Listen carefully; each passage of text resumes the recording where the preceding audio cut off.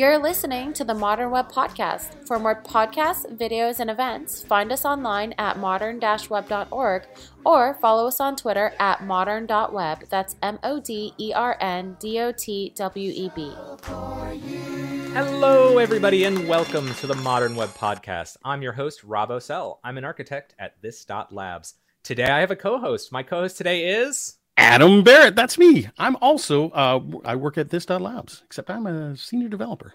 Okay, great. Well, today we're very excited to sit down and talk with Alex Olivier about authorization and Cerbos. Alex is a product lead at Cerbos. Alex, how are you doing today? Hey, I'm going great, thanks. Very good. Very happy to be here. Great to speak to you both about this crazy world of authorization. Yeah, and it's funny to start there because, authorization is something that I think, if you've taken a course on security, maybe you've talked about it, but some people think it's interchangeable with authentication. Sometimes people maybe have heard things like auth-n or auth-z. And I know a lot of people realize that they have people sign up to their websites. They have auth0 or they have, Google or whatever their provider is for identity. And I think as far as people understand, that's the whole ball game. That's all they've really needed. They've had to deal with the other piece implicitly in their code, but I don't know if they've really thought about it as such. So to start us out, could you kind of explain what authorization is different from authentication so people kind of understand what we're talking about today? Yeah, it's unfortunate that the two words sound so familiar and the spelling is so close. Plus the auth-z and auth-n thing isn't the easiest to quickly read. But if you kind of think of a typical application and sort of at a sort of requirements level or a business level, like what's involved in terms of a user coming in and then doing something inside of your app, inside of some API endpoint, there's kind of three main things. First off, they have to identify themselves with some sort of credential. So you'll typically log in, username, password. You might use a GitHub login, Google login, all those fun things that we're all used to. Secondly, there's generally some sort of like directory information or sort of user profile information. So if it's like a team structure, like what team they belong to, maybe what role they have. Are they an admin? Are they a regular user? It could be what office you belong to, what organization you belong to. Some of the technologies that you might be familiar with, things like LDAP, Azure Active Directory, these sort of things, which are quite heavy and enterprisey. But they contain that sort of address book of profile information and those kind of attributes. And the third thing is the authorization layer, which is the layer which enforces the rules around who's allowed to do what. So any system that many of us use today will have some notion of roles and permissions. And if you take like a typical SaaS, say B2B type SaaS system, you'll have like an admin, you'll have a manager, you'll have a user, and there's rules around what each of those can do. Admin can do everything, a manager can do create, read, update, delete, a viewer can only read, these sort of things. And that authorization piece is that business logic, the kind of enforcement of the rules and the conditions that need to be met before you're allowed to do an action. So authentication, working out who the person is based on some credential. The directory information, what attributes about that user from your user service, and authorization, which is the enforcement of the sort of business rules around what that person should be allowed to do. Great. And so, I think a lot of people, if they do implement this, and a lot of people do, right? I mean, many of our systems have admin users or, you have some sort of special account. So you want someone to be able to read their data, but not somebody else's data. So again, I think this is something that people have implicitly done, but maybe not necessarily thought to put a name to. I think one of the questions that people might have is, okay, let's say I bring in a service like Cerbos, and to do that, how does Cerbos know what people are allowed to do? And I guess what I'm asking here is how do I define what the things are that people can and can't do, or the things they might want to try to do?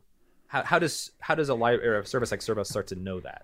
Yeah, I mean, it's kind of a great question and something that I've sort of had to face many times. So I've been both a developer and engineer, as well as a product manager through numerous startups of various sizes and various stages, and always very much focused on the data and infrastructure side of things, and as well as the security. And as someone that is kind of in this headspace, and maybe you're building your own app, maybe you're building something for the day job, as it were, and the requirements pretty much every time start out with a spreadsheet where you literally have your rows of Actions. So you might have, say it's like like an expenses tracking system. You have like an expense. You'll have actions of creating an expense or approving an expense, and then your columns are the different roles. What can an admin do? What can a regular user do? What can someone in the finance team do? And in the most basic world, sort of each of those intersections. So can a admin person approve an expense? Yes or no? Can a regular user delete an expense? Yes or no? Which is kind of the most basic way to start, and that goes into like a Jira ticket, and you end up kind of coding this big if-else case switch style logic to kind of find out those conditions. But in reality, when you're really writing that business logic, and that's where I started every time I wrote a load of if statements, there's actually more to it than just if this person has this role, they can do an action. What happens the vast majority of the time, you go into having to use more context and attributes about the particular thing you're trying to do an action upon. So we talked about auth-Z and auth-N and auth-Z. There's two more acronyms that are kind of in the space, which is RBAC and ABAC. So RBAC, role-based access control, is very simple. Has this person got this role? Then they can do a thing or not. And that's kind of the tick box and the grid of roles and permissions. ABAC, or attribute-based access control, is really what most of the time you'll end up implementing and coding in here inside of your system. And this is where you're actually using the context about the user and the resource they're trying to interact with. So the best example of this is one of the kind of roles your kind of business logic will have is like, is this person an owner? And an owner is extremely contextual based on the resource you're trying to access.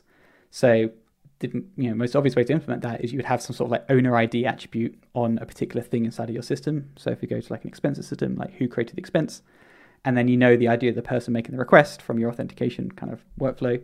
And if they're equal, now they're the owner and they should be given extra permissions. And that's using attributes to make authorization decisions upon. And most of the time, the vast majority of actual use cases are really working at that level, and that's what makes that if-else case switch style logic so complicated. And actually, kind of having built this across different verticals, there's a commonality in this kind of complicated business logic that we got kind of fed up of rewriting and reinventing the wheel. So hence, we wanted to start working on a solution to this to solve it once and for all. And that pretty much leads us exactly to what we're about to talk about, which is Cerbos, which is, as you have described it maybe before, a service for auth-Z or auth-Z, depending on where you're from. Yes, sorry, accents. No, I am Canadian, so we say auth-Z correctly. I don't know what Rob says. I can be the odd one out on this podcast. Well, I grew up in the States, so I can flick between the two. So I guess maybe we should sort of start with you've basically just described the use case, but what is Cerbos then? And obviously you just described how it came about, but what does it solve, I suppose? Yeah, I think it's best to kind of take a step back and look at generally how software is built and architected sort of these days. So I started coding at the young old age of about 6 or 7 when my dad taught me BASIC on like an MS-DOS type machine. And back then you were writing not just your logic, but also how to store data on disk or how you would process files and these sort of things. And as technology evolved, a lot of this repetitive and complicated logic started getting extracted out into standalone services. And I think the earliest and most obvious example of this is like a database. Nowadays, you would never go and build a database unless that's like your core business, sort of what you do day in, day out, and you love understanding binary search trees and all that sort of stuff. And if we keep looking at the evolution of technology over time, there's been these big components that have ended up being decoupled from your code and are off-the-shelf components. So in this discussion, authentication is a really big one. If you go back 5-10 years ago, you would be creating a users table in your database. It would have an email field. It would have a password or hopefully a hash and a salt. But back there, maybe just an MD5 hash. That was kind of manageable for a while, and then there was this proliferation like OAuth 2 came along, and you wanted to support Google login and GitHub login and Facebook login, and the complexity of managing your own sort of user database system just kind of grew, and then along comes something like Auth0, which I'm sure everyone's familiar with, but equally Firebase authentication, Cognito from Amazon. they are the standalone service now that is kind of a no-brainer to just drop in, because you don't have to handle all this complexity of something that ultimately isn't core to what your system or application does. Like, why would you spend all this time building a user database when you can just go and pick something off the shelf for free in a lot of cases, and drop it in, and then you get to focus and move on to the next sort of thing. So through that kind of arc, and from myself and the rest of our team's kind of experience with different businesses, the next chunk we saw as something that was really low value in terms of contributing to what the application does, and quite hard to maintain, was this authorization space, that business logic for working out who can actually do what once they're authenticated. From my kind of own experience, I worked in like a supply chain business, and it took us months to actually go and implement this business logic in a scalable fashion. And then a year later, we had to rebuild it again because the requirements changed. And authorization is one of those things, unlike authentication, which is like clear cut, you're authenticated or you're not, so that's it. Authorization has lots more complexity around it. And as you kind of grow and scale a business, the requirements will change. So early days, you just want to know whether someone is an admin or a user. Do they have the company email address? Thus, they should be able to do everything in the system. Or they're a user, they can do it that way. And then your system matures a bit, and you now want to kind of have the concept of different like geographies maybe. So you want to launch a system inside of the US and as well inside of Europe, and you need to have kind of dedicated permissions for who can do what within that. And then the company kind of matures again, and you want to maybe change how your feature set is sort of packaged maybe. Or imagine like you're building a system just for yourself and you want to control who's seeking which features. That's actually a type of authorization, really. So you want to shift around who can see what capabilities based on, how they selected as what role they have, or how they, what package they're on, those kind of things. And in a growing SaaS business, for example, that was going to be chopping and changing as you change your kind of like go-to-market strategy and things like that. And then you kind of come to another inflection point where you're going to have to rewrite it all again. And now let's say you're moving from a monolith Node application, Rails application, these sort of things, to a web of microservices, because now suddenly you want to have like a recommendation model in Python. You have some legacy components sitting around in, say, .NET. You have your backend for your front end in Node, and you have all these different components in different languages. And now, whenever those requirements change, you're going to have to go and take that business logic, that spreadsheet we spoke about earlier, and translate that into not just one language, but as many languages as you have across your different services to get that kind of consistent authorization. And that is extremely painful and really hard to test. And whenever those requirements change, you're taking a ticket, you're creating a ticket with your dev team, and someone's going to have to sit down and figure out all this complicated business logic. When really the requirements sit outside of developers. They sit with like a product team or a security team. So with all that kind of in mind, and having gone through all that pain, both myself and the rest of the team, we were like, well, there's got to be a better way to do this, and that's ultimately where the open source project Cerbos came from our own pain, and it's actually so nice to be working on something that I would use myself when I'm building and architecting a system now. So Cerbos is that open source, decoupled, stateless authorization layer for your software. So I think when people think of something like this, when you mentioned all these authentication providers, and a lot of those are, services that you pay a certain amount of money to those people. They host them. Maybe they have like a CLI or some sort of SDK tool that you use inside of your system. What is the model then with Cerbos? Is this something that people integrate into their solutions via some library? Is this, we've been very specifically saying a service throughout this podcast so far. Is this something that they can self-host or would self-host themselves? Is this something that's only available remotely? Like, can you kind of explain to people how they would access this system? Yeah, absolutely. So Cerbos is a service. It's a container, a binary that you run alongside your application. If you're using something like Kubernetes, it fits as like a sidecar inside of your cluster. If you're using Lambda, it can run as a Lambda function. If you're just running your app on like a DigitalOcean Droplet, for example, you just run the binary on it. It's designed to kind of run anywhere. We've actually even got one of our users that runs it on like actual hardware out in the real world, which is quite cool.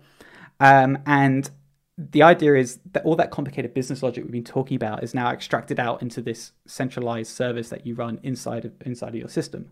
And then every part of your application, regardless of it being the front end, the back end, some like async worker queue, etc., when it needs to make an authorization decision, no longer has that big if-else case switch style logic. It just asks that Cerberus instance that's running alongside it, hey, I've got this user trying to do this action on this particular resource. Should it be allowed or not? And it's an extremely simple API. The Cerberus instance replies either yes, allow, or no, deny. And then your application code is simplified to a very simple sort of if-else statement based upon that.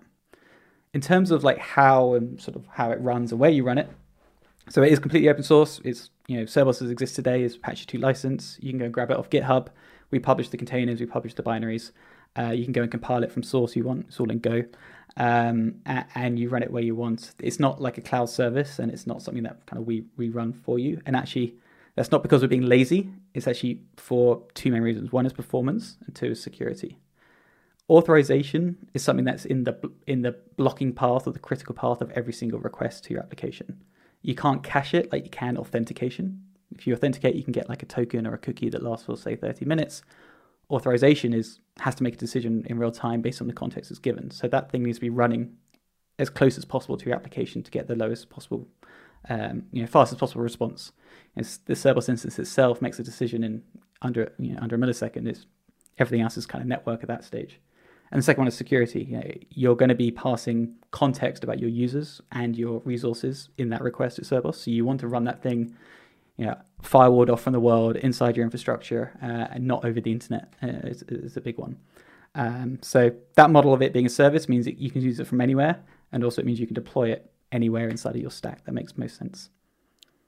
One of the things that on teams that I've been on when they migrated from a monolith approach to a microservice approach was you go through that stage of sort of naivete where you take anything that was going to directly call another module and you go, okay, well, it's as easy as just calling over the service boundary. But what you find out is then something that used to take 50 milliseconds to run now takes 16 seconds to run. And it's because you had architected it in a way that the two modules were very chatty with one another. And so now it's hitting the network every single time instead of just running in process.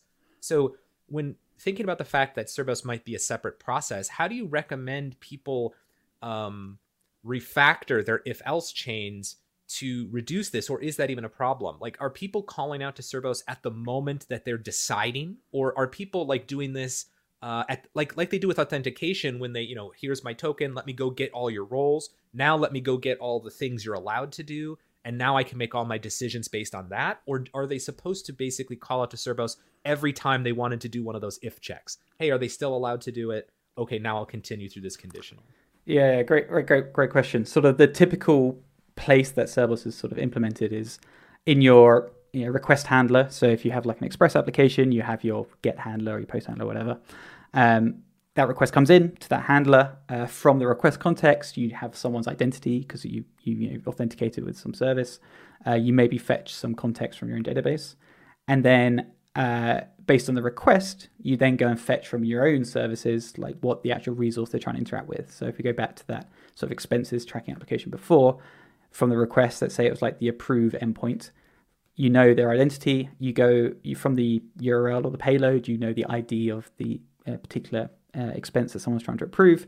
You go out to your database to go and fetch the context about the data about that particular expense.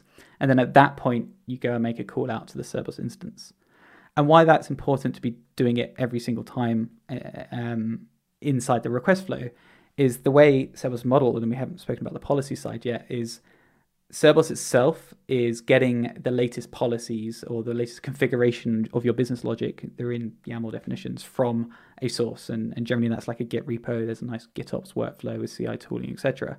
And one of the big advantages of having that business logic extracted out to a standalone service is when those requirements change, which they will do, you can update and push new policy just to that Cerberus instance, and then every part of the application that's making a decision gets essentially the updated business logic in one go.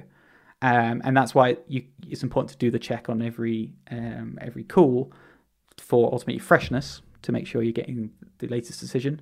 And also because that you can start having policies that are things like Is this request coming from a particular IP range, or is it coming from a particular time of day? If this is, say, like a system that businesses use, make sure it's within business hours, and all sorts of further context you can do with that, which you can only do by making sure it's a very dynamic check and a check that's run on every request to get the latest value or decision.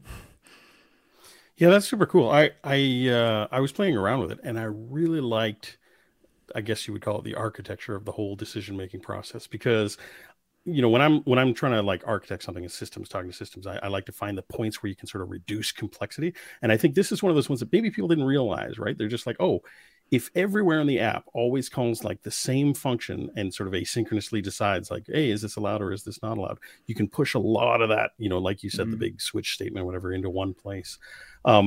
But as for like updating the, you said the YAML files, but I actually know that you can also like have it as a database too that can make these decisions, right?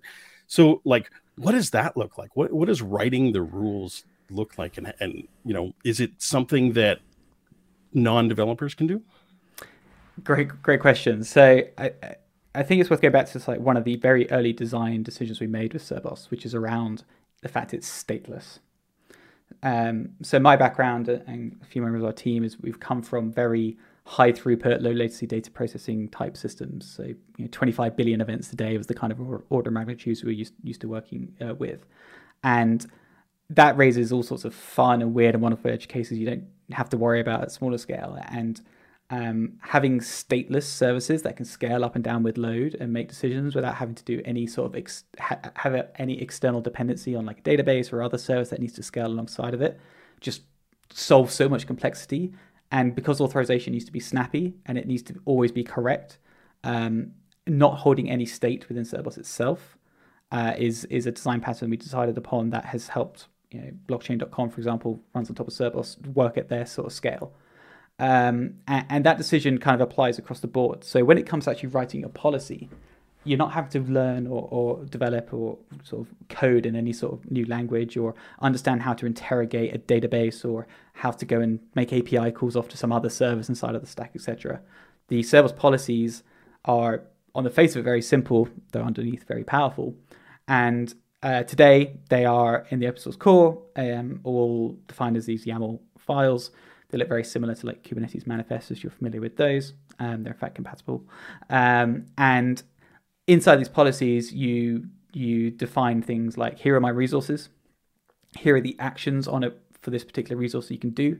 Here's the role someone might has to have in order to do a particular action. And here are the condition or conditions, or nested conditions even, that must be met to be able to do a particular action or be denied a particular action. And the way these conditions are constructed is you're essentially interrogating that input that's coming from the request from the application to the Cerbos instance, and you kind of access to it sort of like you do with the request response variables inside of an Express app. You have like request.principal.id to get the principal's ID or the user ID, and then you have like request.resource.attribute.office ID or owner ID, for example, to go and look at those attributes as well. It uses an open source library called Cell, Common Expression Language from Google, for defining that business logic. But the kind of experience today is for developers who are happy in their VS Code. We publish schemas for all these things, so you get nice IntelliSense, etc., as well, to define these policies. And I mentioned earlier, we have like CI tooling as well, so you can actually write unit tests for your authorization logic and have a full test suite that does like matrix testing of every single combination of things before you kind of push out these codes, push out your code. That sounds awesome.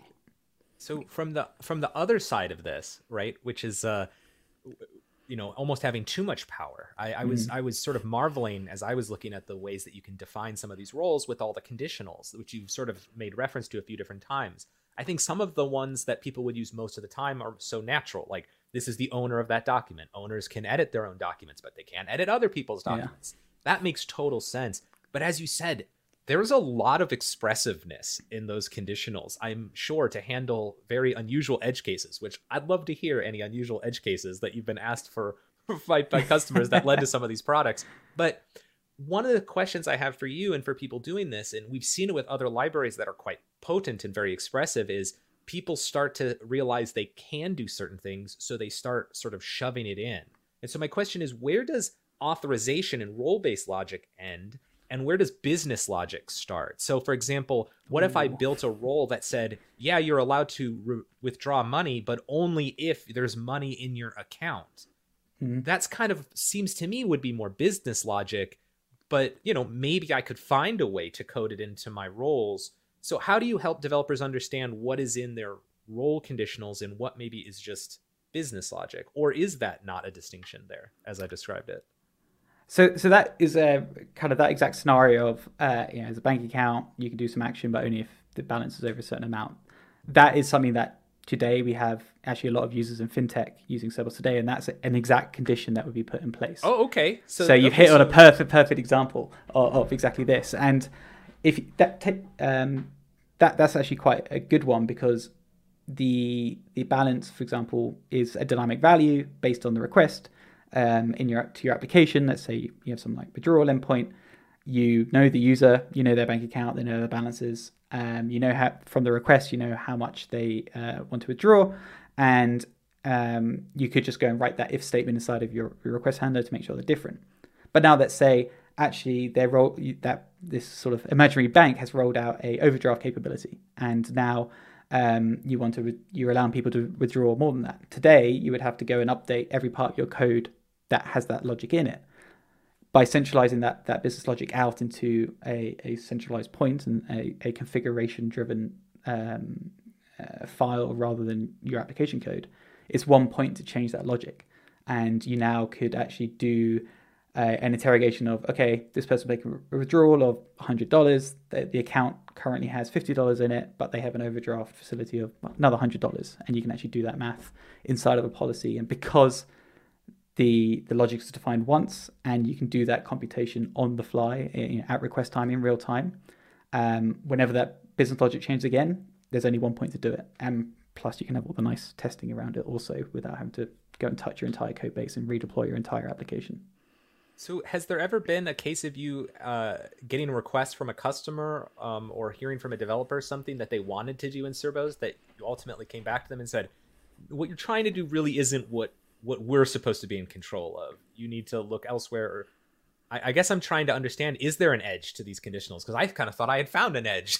So, that kind of both excites me and makes me kind of wonder, how much of my code will end up in my authorization handling code. And to some extent now I'm starting to realize how much of my code was in the realm of authorization without me really realizing it.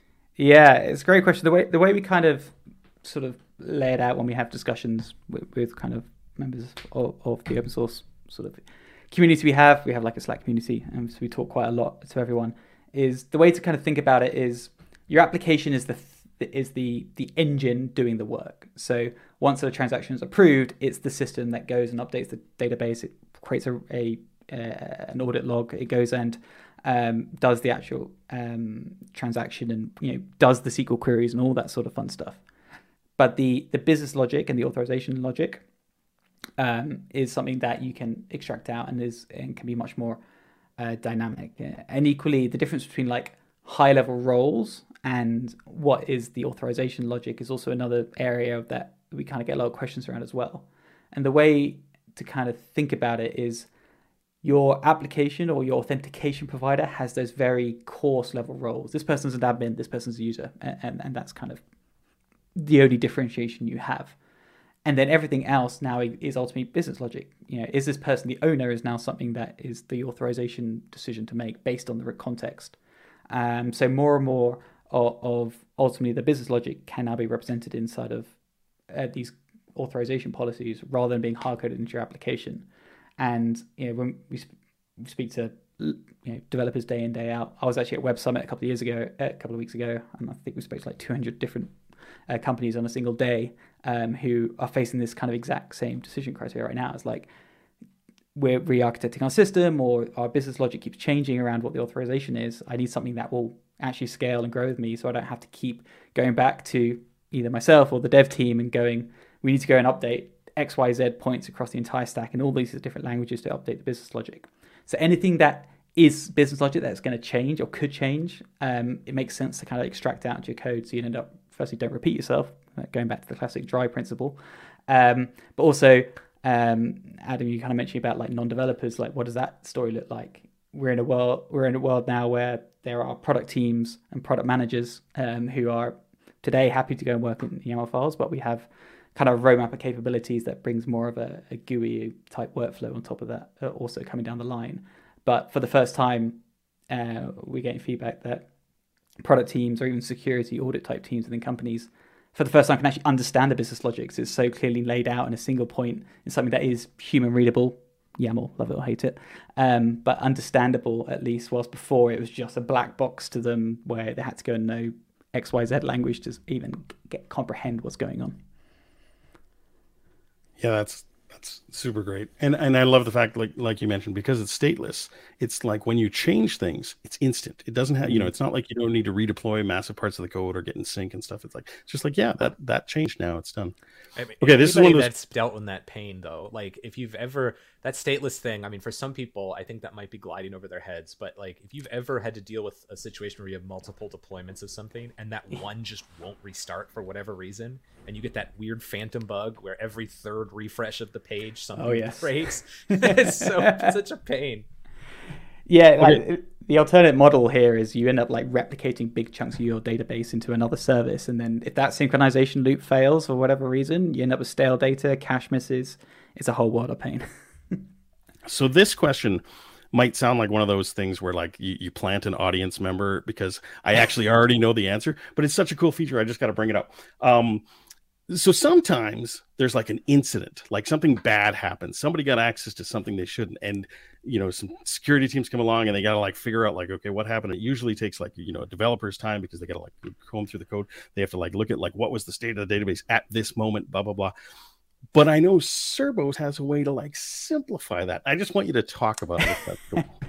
Yeah, so let me tell you a bit of a story from one of my previous companies. I was the product person running, responsible for like the data security side of the system, and we went through the wonderfully fun journey of getting ISO 27001 compliance. You may be familiar with SOC 2 as well. These kind of compliance certificates and standards you get, and you get to put a nice stamp on your website, and it means you can work with larger companies, etc. But every year, I used to get dragged into a conference room by an auditor and demanded to be shown XYZ things to ensure we kind of met our compliance. And one of those things was the access logs or the audit logs of who did what when. And the first time I did it, it was an experience of like having to trawl through S3 logs or going into CloudWatch and all this sort of stuff to kind of pull out and demonstrate that we did have control over this. We had the logs; they were all being captured somewhere, but they weren't in a way that was, let's say, easily interrogable. So that always sucked, and every year I knew it was coming. Again, it's one of those things like there has to be a better way to do this. So one of the core benefits of using a standalone authorization service, not just Cerbos, but anything that works off this model, is that there's now a central point where all the decisions are made. So again, regardless of whether you're checking permissions from the front end, the back end, you have some like batch job that's doing something in the background, because all the decisions are going through a single point, you're going to get a clean and consistent log and audit trail of at this time, this principal tried to do this action on this resource, and it was either allowed or denied. And Cerbos today, it outputs those in a JSON lines format, and you can go and push them off to Datadog or CloudWatch or CloudTrail or Elastic, the Elk Stack, all those sort of weird and wonderful things that are out there, integrate it into more security incident management systems. Like there's a lot you can do with those logs, but the key thing is they're gonna be correct because it's the system that's actually making the decision that's also logging and capturing the decision. I mentioned that we have a large number of fintech users, and these are regulated industries. We've got a big utilities company based in the UK using Cerbos today, and like the number one thing that they all say is saved them those sleepless nights like I used to have was like getting this audit log out, and it was kind of like a silent or unexpected feature when we kind of built the system. It was kind of an obvious thing to have in there, and now just hearing from users today that it has saved them the same sort of headaches and sleepless nights I used to have has been extremely rewarding. And if you're ever in a business that is looking at going through those certifications, like this is something you need to get your ducks in a row on early on if you're going to be able to get over those hurdles. And I mean, it's a value of decoupled services. I mean, this is partly why Auth0 and services like it took off so well, is because there are so many dark corners and complexities and features that most teams don't even realize they need. And anybody that's been on a team that realized they needed auditing at the moment they needed the data the auditing would give them knows that, having that kind of feature that you can just turn on or have access to quite cheaply, and you can focus on something else instead of having to figure out where do I track this, how do I track it, how do I query it, that kind of stuff. That's great. And that's just like the actual access logs as well. The other kind of benefit is the business logic existing in these configuration files, those are version controlled as well. So you keep those in a Git repo, you have all your standard change review process in there, you have that clear, again, like log of who did what when as well for the policy definitions, as well as actually what happened in the real world when this is being used. The GitOps workflow that has been trumpeted as this revolution in like managing your infrastructure with Flux and all these sorts of technologies applies to so many other different areas of software architecture today, and we were just trying to do our bit to help the authorization side of things. It's so funny too, the Git piece. We've had the opportunity through the podcast to talk to a lot of different service providers and library authors, and sort of this Git model is becoming quite ubiquitous across all products and libraries. I mean, it is potent, but I find it interesting. I don't know if it's purely GitHub and GitLab and products like it that have just made it so universal, but it's super interesting to see everybody kind of coalescing around this model in some way for version control. Yeah, absolutely. I the one that kind of really turned me onto it, as well as like the infrastructure with Flux side of things as well, is Looker, the analytics kind of dashboarding tool. They kept all their underlying data definitions in a Git repo that you provided yourself, and the beauty of it just being any old standard Git repo for storing your configuration and your policies is that firstly it fits with the rest of the tooling you have in your stack, but also you as a business or as a person building a system has full control of the underlying data store of where these things exist. So you're not trusting some cloud service. Well, you're going to rely on GitHub being up, but you're not trusting some faceless vendor that's promising you some sort of SLA with this cloud service. It's a Git repo that you provide, you control, it's in your organization, you have all the keys around it, you can move it to somewhere else if you want. And then that whole the workflow that I think has been optimized to a T by the likes of GitHub, but also tools like Linear as well for task tracking, like building around this core concept of Git and version control, just kind of sort of makes sense in retrospect. Though at the time we didn't really think about it, and it's just such a clean model and something that we as sort of developers are so happy with, and the tooling is great around it these days. Earlier you talked about the decoupling, architecture that y'all have, this idea of decoupling this authorization piece from other business logic and people's software. And one of the things that I don't think gets enough credit for with decoupling is the reduced mental load of not having to keep into account all of that complexity while you're trying to reason about something else. There's a lot of power in being able to say, well, this method works as long as this piece here does what it says it does, which I have to trust that it does. But one of the ways that we can trust but verify, is with testing. And so what I think is interesting about the decoupling story is what it does for the testing story, which is that I think a lot of people maybe have built rigs that call their API with users with all different types of configuration to force their API through different pathways.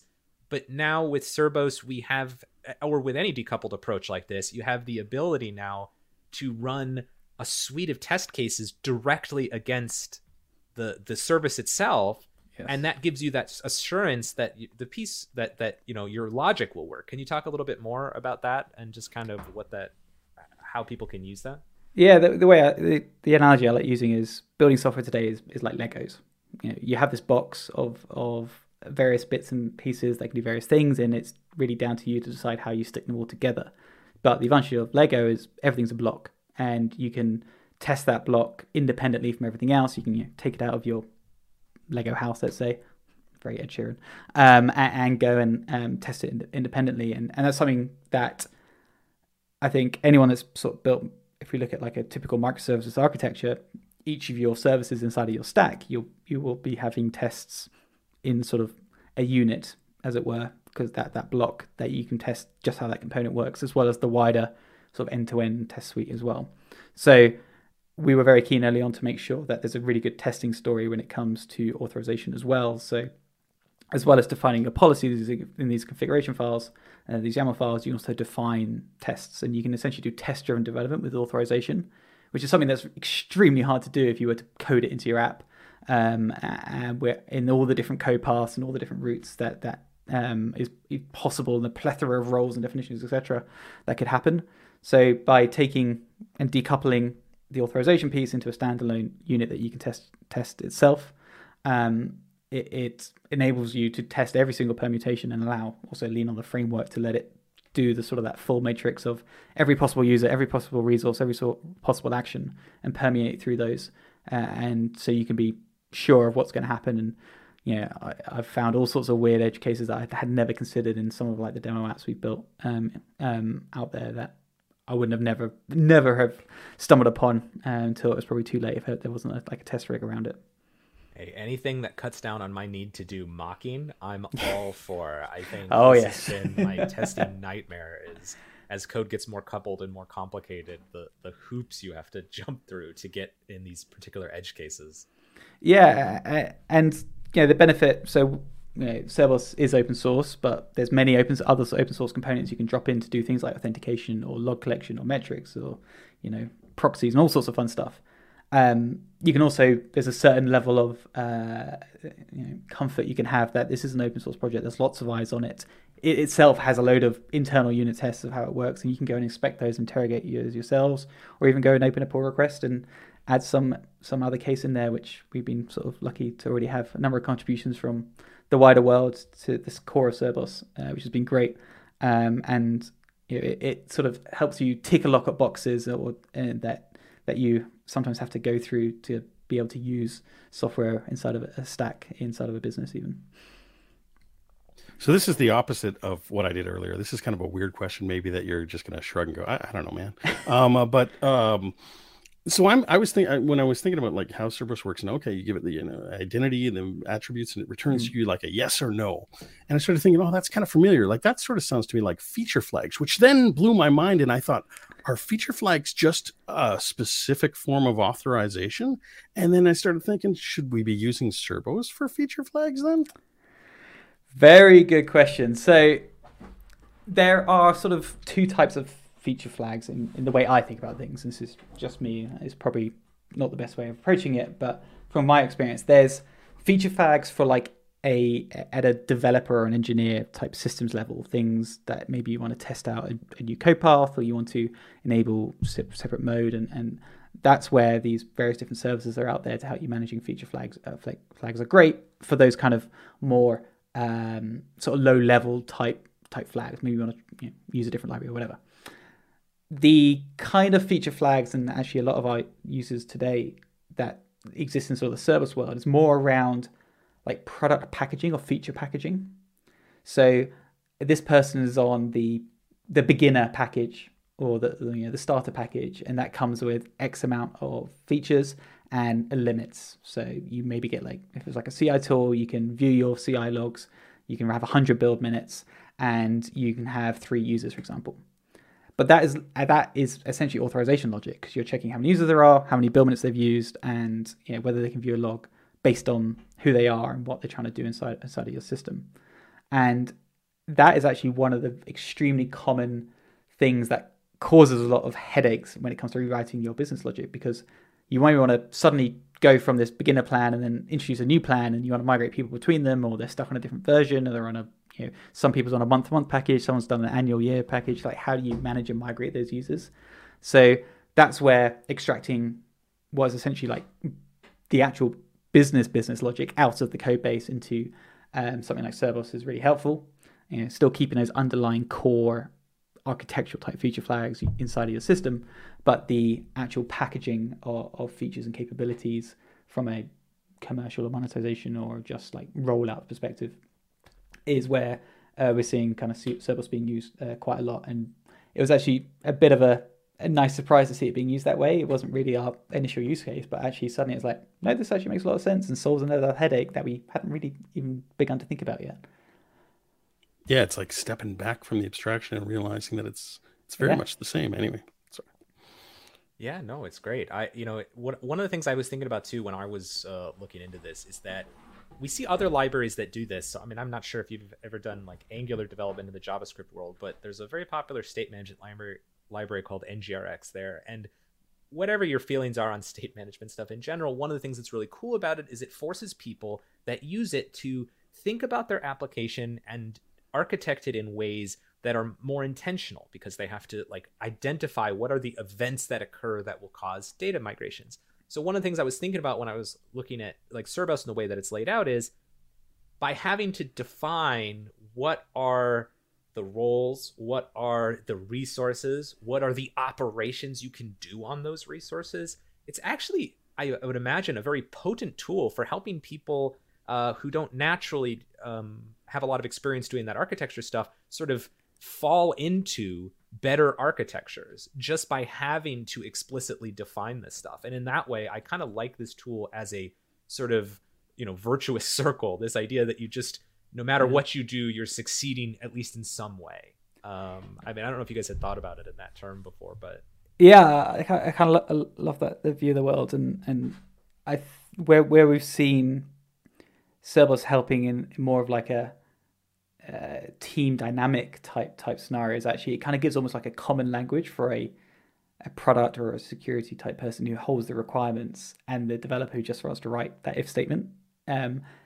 A common sort of way to think about things. And generally, if you're a developer, you're writing an API endpoint for a particular resource. You're kind of in the context of, okay, I have this thing and there's these actions that someone wants to do about it, and that's sort of how you end up thinking about the world, because roughly most APIs are like one API route does one action on some resource type. Whilst if you look at it from more like a business standpoint and like a product type persona, they're thinking more about roles. So we have a member, we have a viewer, we have an editor, and here are the things they should do. And what we've kind of seen through, talking about those spreadsheets earlier, through going through that process between the product person and the developer, or someone that just thinking about the business side of things or the enablement side of things versus the developer, it gives that kind of common place where those requirements can be met up in a way that both sides can rationalize about, without it just, like I was saying, being a bit of a black box to someone that doesn't want to go and read code, and does force a bit of hygiene around how you think about your application, how you think about state, how you think about actions, how you think about resources, and it does, like you're saying, kind of forces a bit of best practice almost on you quite early on, but it's best practice that will help you grow massively, because when the requirements do change, or you sign like some massive user that has all sorts of weird and wonderful custom requirements, you're already set up for it. You don't have to go back and spend 3 months rewriting your authorization logic, which I've done many a time. Well, I mean, I've worked with a lot of junior and mid-level developers, and I sometimes find that the best way to explain architecture to them is just knowing what you're trying to do before you sit down at your keyboard, before you even think of what library or what even language you're using. Understand what you want to do, and that just sort of becomes that guiding star. And again, things like this that make you think, well, who are the roles? What are the entities that people interact with? In what ways do they interact with them? Just even having those conversations just will lead to better understanding with your business development folks, with your customers, with your engineers. Mm-hmm. It's self-documenting in that way, and so I really like that a lot. And I think it's tools like this that are useful for people even on that level. So yeah, hopefully people get a chance to play around with it, and if nothing else, they take away with it that exercise of breaking up their understanding of their user base in that way, and their business logic in that way. So as we sort of close things up here, how can people that are interested find out more? Where should they be able to reach out to learn more about Cerbos? Are there places where other developers that are using Cerbos group up? I don't know. Do you all have a Discord or some sort of Twitter space or something? Where can people kind of get connected more? Yeah, absolutely. So we have a Slack community. You can find pointers to that on our website. Cerbos.dev is the main site. If you're someone that likes to learn by doing, we actually have an online playground, which is just play.cerbos.dev, where you can actually jump right in and start experimenting, writing policies, and start kind of mapping out your business logic. And it gives you that real-time feedback of here is what the permissions would say based on the conditions you wrote. You can even write your unit tests in there. It gives you all sorts of type of feedback. If you're someone that prefers learning by reading, we have pretty extensive documentation on the site as well as quite a large set of sort of ecosystem type projects. So examples of how to integrate Cerbos with Auth0, with Cognito, with Clark, and these sort of things, as well as how to integrate it into a Node Express app, how to integrate it with a Python Fast API app, and numerous of those in all sorts of weird and wonderful languages to kind of help you get up and running. And also we do like free kind of workshops. So if you have this niggling idea or not sure how to model something, you can just book one of those slots from our website, and you'll get myself or one of the other team on a call, and we'll actually sit there with you and help you develop your first policy right in that playground environment. Wonderful. Well, that will wrap it up. And before we close out, I will say, for the benefit of those that I guess didn't read the title of this podcast but are listening to it, that Cerbos is Cerbos. So if you're looking for it online, Cerbos, cerbos.dev. But that's going to be it for us today. Thank you, everybody, for listening to this Modern Web podcast on authorization and Cerbos. Thank you to our guest, Alex. As always, we say the conversation does not stop here. You can find Alex on Twitter at AlexOlivier. That's AlexOlivier.